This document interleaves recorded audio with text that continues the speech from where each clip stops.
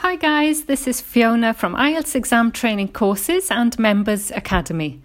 This week's lesson, we're going to be talking about formal and informal English and the difference between them and why it's absolutely essential that you understand this difference. I've got a strange job. I teach academic English skills at Essex University. So I spent half my time telling students that they should write more formally. I teach people on foundation year courses, so they've just done A-levels in the UK and they're now preparing to start a degree. So they're not quite ready to start a degree, and there's a reason why they're not. And partly it's study skills, being able to do your own research without resorting to the internet, and what you do with that research and how you describe it, how you think critically about it, and how you rewrite it in academic language for your assignments. And it's tough. It's not easy when possibly, obviously you've never done it before, but also you've never thought maybe about the difference between what you say when you're speaking and then how you have to present that much more carefully when you're writing.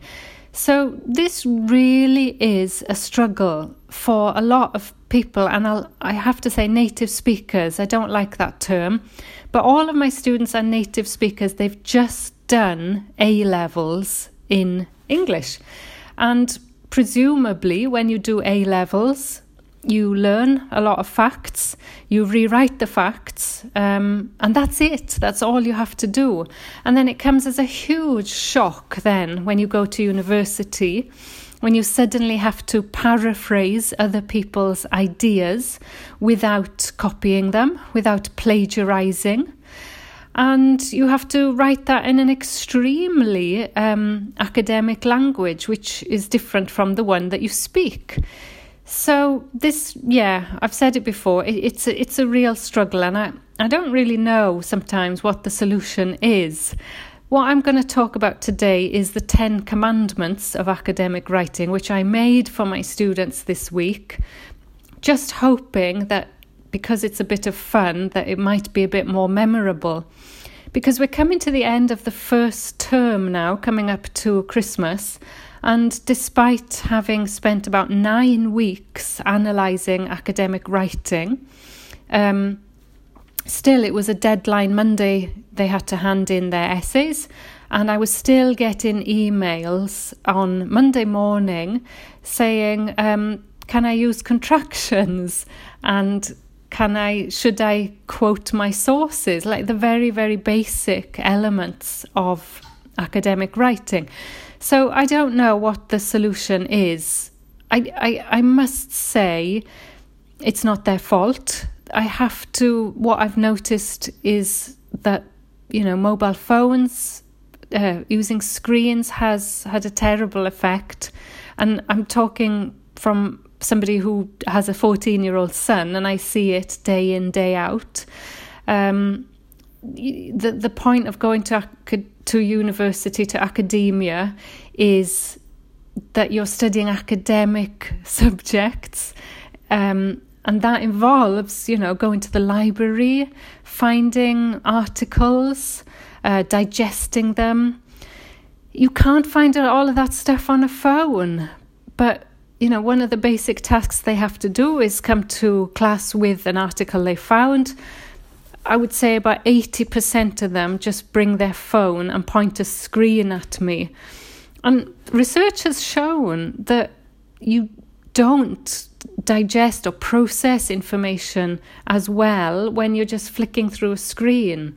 You have to write on it, you have to take notes, even use a blue pen. Research has shown the links between writing stuff down and using a pen has a huge impact. And by the way, that was a recent question in task 2, where the handwriting skills should be taught.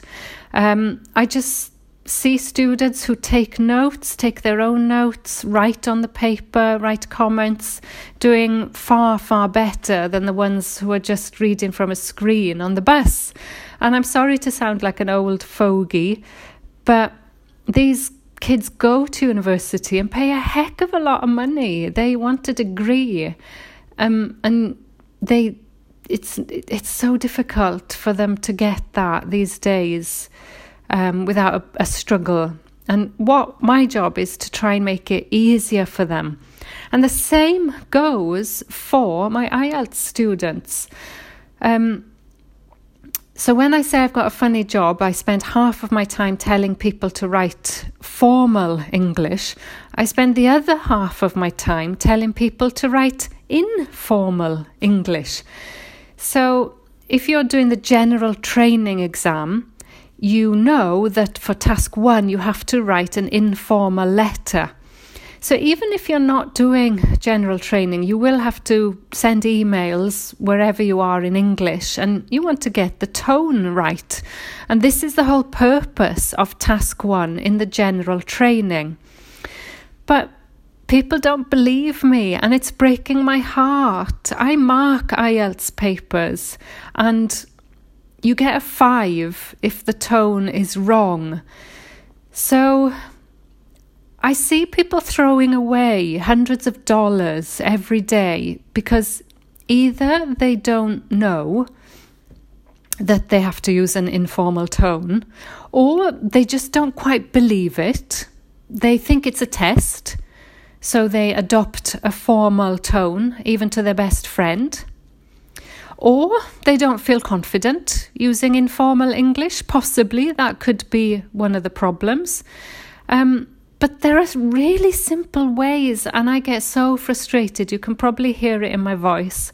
Really simple ways of making your English either more informal or formal, depending on the circumstances. And I don't know what I can do to make that clearer. Really, I don't. I did a survey last week or last couple of days. I put 2 examples, a formal and an informal. I asked, which one do you think was the better one? I would say about 70% said the formal one was better. But the question was that you're just writing to your gym teacher. And the language in the formal one was totally inappropriate. It was a band 5, and yet most people thought this was the better one. So we have to do something to address that. And I'm sorry if I'm not talking to the right person. I'm sorry if you understand that. This might be a waste of time for you. Although later I am going to talk about academic formal English. But the other day I read that you can't help people until they realise they have a problem. And I have evidence that people have a problem with this part of the exam. But I can't work out how to help them properly. So let me know, please do. I've put it all in a course. I've got a general training course. I have to say, it's not flying off the shelves. Why is that? People don't want to know what they should do. I don't know. I really don't know. But please tell me if you know the answer. So let me give you an example. This question I mentioned was about writing to your gym teacher. I think it was one of last week's informal general training questions, to say that you can't come to class next week or the rest of the term, and to say thank you, you've enjoyed their lessons, and say that you want to renew your membership. That's the question. So I just I got my students to do this. I saw lots of examples like this. Listen. It is with utmost regret that I have to inform you I can no longer attend your classes. I look forward to renewing my membership next year. Okay, if you know me by now, if you've followed my lessons, you'll know that almost every word in those 2 sentences is the wrong choice. It is with utmost regret. So that is the objective it is, like it is well known, or it is often argued. The impersonal, not objective, but impersonal it. It has no emotion, no feeling. It's completely academic. Do you want to write to your gym teacher like that? So, utmost regret, I would only use that. I don't know when I would use that. I can't even imagine using that word. It's fantastic. It's a formal word, but it's Charles Dickens. And it is with regret, formal word. You just say, I'm sorry. That's it. I'm sorry. I have to inform you. So there's no contractions. There's I have to inform, just tell you. I can no longer, beautifully written, attend. Attend means go to classes, not attend. I look forward to is the most formal choice of ending an email. I look forward is even more formal than I am looking forward. So every choice at every stage here was wrong. Renewing my membership next year, okay, possibly. But the worrying thing is that when I posted my improved version, I, as usual, got a lot of negative comments and feedback that I shouldn't be teaching informal language to people, that it's a test, so we have to be formal. Rubbish, absolute rubbish. Please don't listen to these people. So my version was, I'm really sorry. I'm really sorry. That's what I would say if I'm speaking. I''M, contraction. I'm really sorry, but I can't make it to your classes this month. I can't, contraction, make it, phrasal verb, to your classes this month. See you again next year, hopefully, exclamation mark. That's it. See you again next year. Nice informal ending. Hopefully, a little joke at the end, exclamation mark, very light-hearted and friendly. That's all you need to get a band 9 rather than a 5. So the person who corrected me posted this, and I know that they were only trying to be helpful. They weren't one of the rude ones. This was a nice person trying his best to show me how I should write the letter. So listen to this. I beg your pardon, but owing to unavoidable circumstances, I cannot continue taking exercise at your gym anymore. However, as soon as circumstances permit, I am going to resume the fitness classes. But it will probably be early in the next year at the soonest. Okay, so hopefully you get my point. I beg your pardon. We only use that in extreme circumstances. If somebody's been rude and you are very upper class, you say, I beg your pardon. I would never say it, never. But owing to unavoidable circumstances, this is the kind of legal terms that you get when, for example, your train is cancelled. They will say due to unavoidable circumstances. It's highly formal and unnatural. I cannot continue. I cannot, instead of the, so that's the full version, instead of the contraction. I cannot should be can't. However, very, very formal, the most formal linking word I can think of.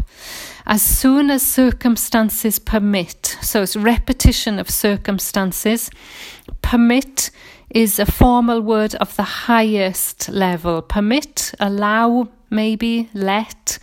It's a very formal legalistic expression.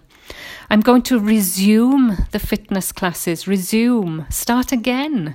Resume is a formal word. So everything about that is wrong. And the only thing I could say is right about it is he put an exclamation mark at the end, which is the only thing. But then you'd get marked down for variable tone, half formal, half informal. So I just don't know what messages people are getting about this kind of writing. I don't know if he thinks it's right, and 70% of my other students thought it was right. I don't know what to do next, really. So I do have on my website a post, well, a few posts now, because it comes up so often, about how to make your writing less formal. And here are 10 tips from my post. First of all, number 1, just say hi. Hi, exclamation mark, no dear. Say hi. Number 2, contractions. You'll sound more natural if you use contractions.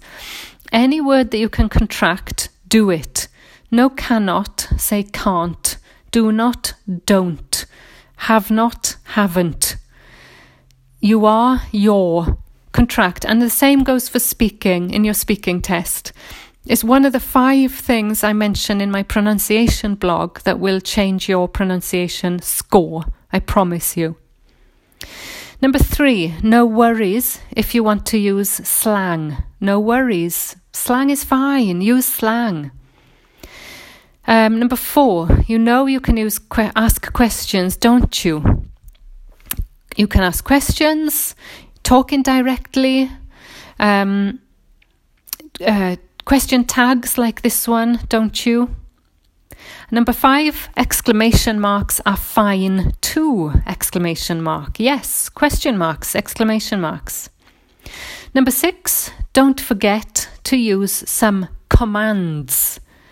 So commands could be like, let me know how you're getting on right soon. Number 7, how about making a few suggestions? In this case, the gym instructor, you could say maybe you fancy meeting up for coffee one day, something like that. Number 8, the utilization of overly formal utterances is to be avoided. Basically, don't use posh formal words. Don't use passives. If you ever use a grammar check, they'll tell you stop using passives. They're too unnatural and formal. Number 9, instead of saying full sentences like that's all for now, cut out words like hope to see you soon or all for now.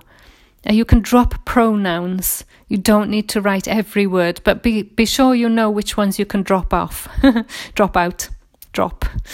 Number 10, how to finish. Bye, lots of love, exclamation mark. Or bye, see you soon, have a nice Christmas, or all the best. Something light, informal, happy and cheerful. So there are 10 things to make your writing less formal.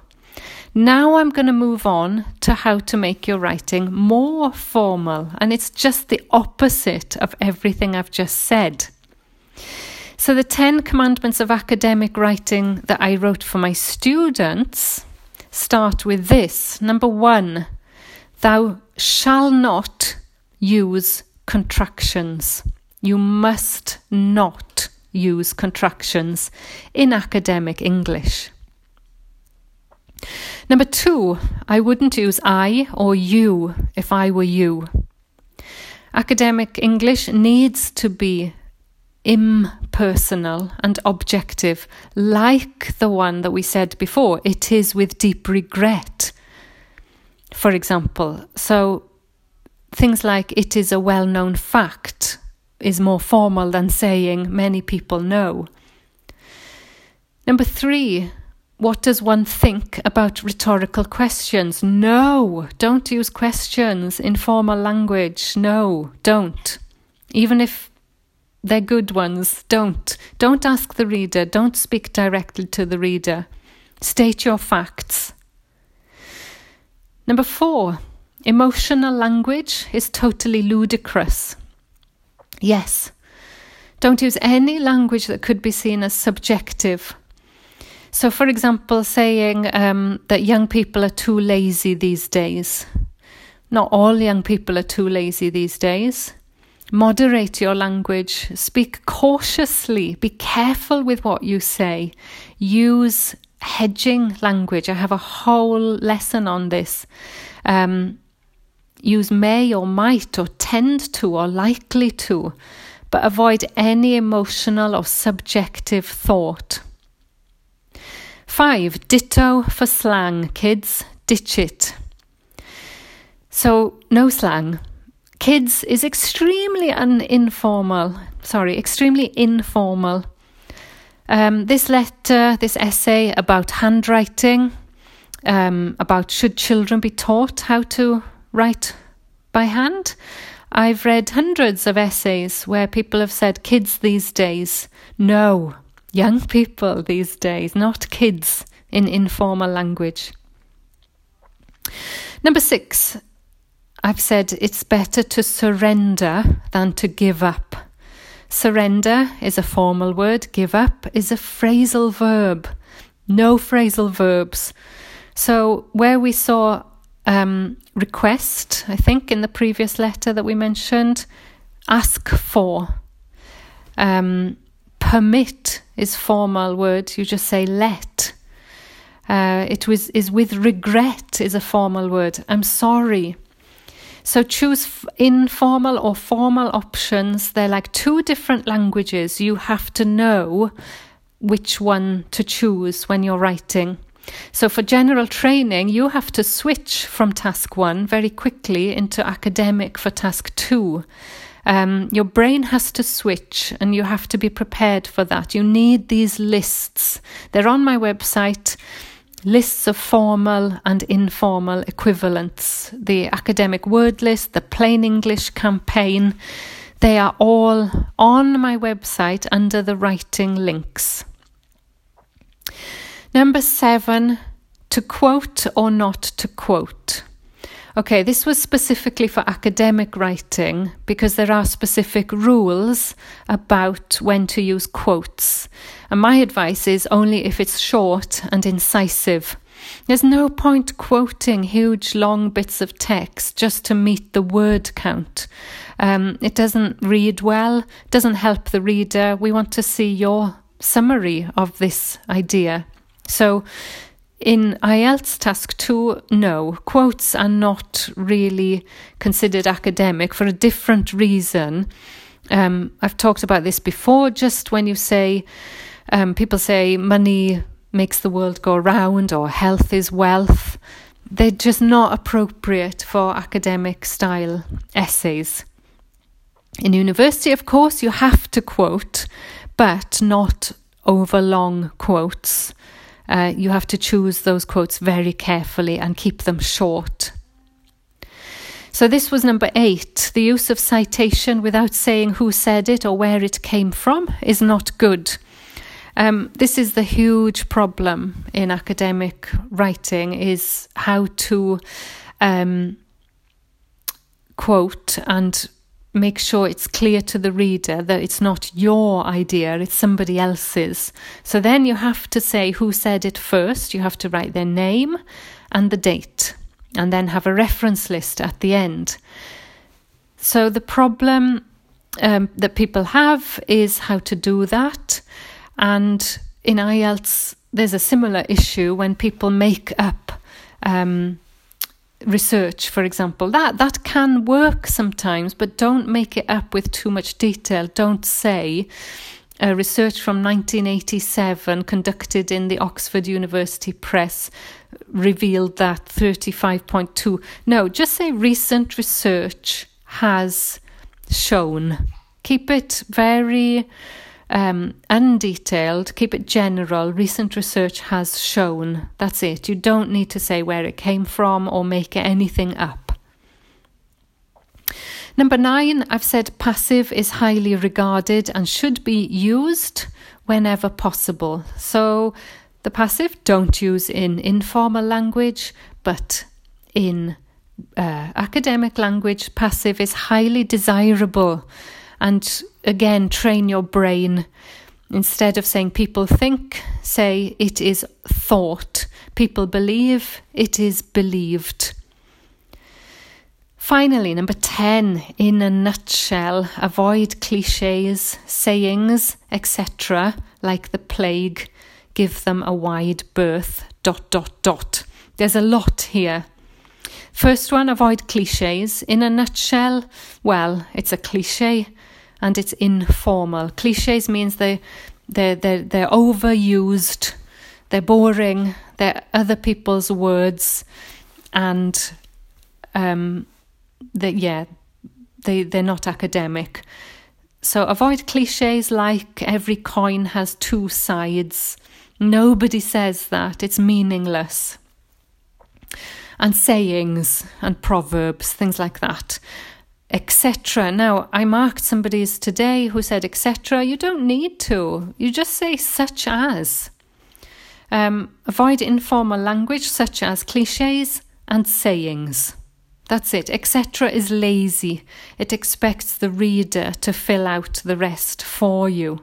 So avoid it. And then the same goes for the 3 dots at the end. That's for literary writing, for stories. Do not put 3 dots at the end and expect the reader to fill in the gaps. No. Okay, I think that is the end of my rant today. One last thing. Okay. No, I'll do that another time. So there are other things that make your language more formal, that give you an academic voice. For example, using noun forms. For example, instead of saying, if we lose suitable places for animals to live, you could say the loss of suitable habitat. So instead of saying, if we lose, you change that verb to a noun, the loss. This is one of my lessons in my writing course, and it's one of many lessons that will help you improve your formal language.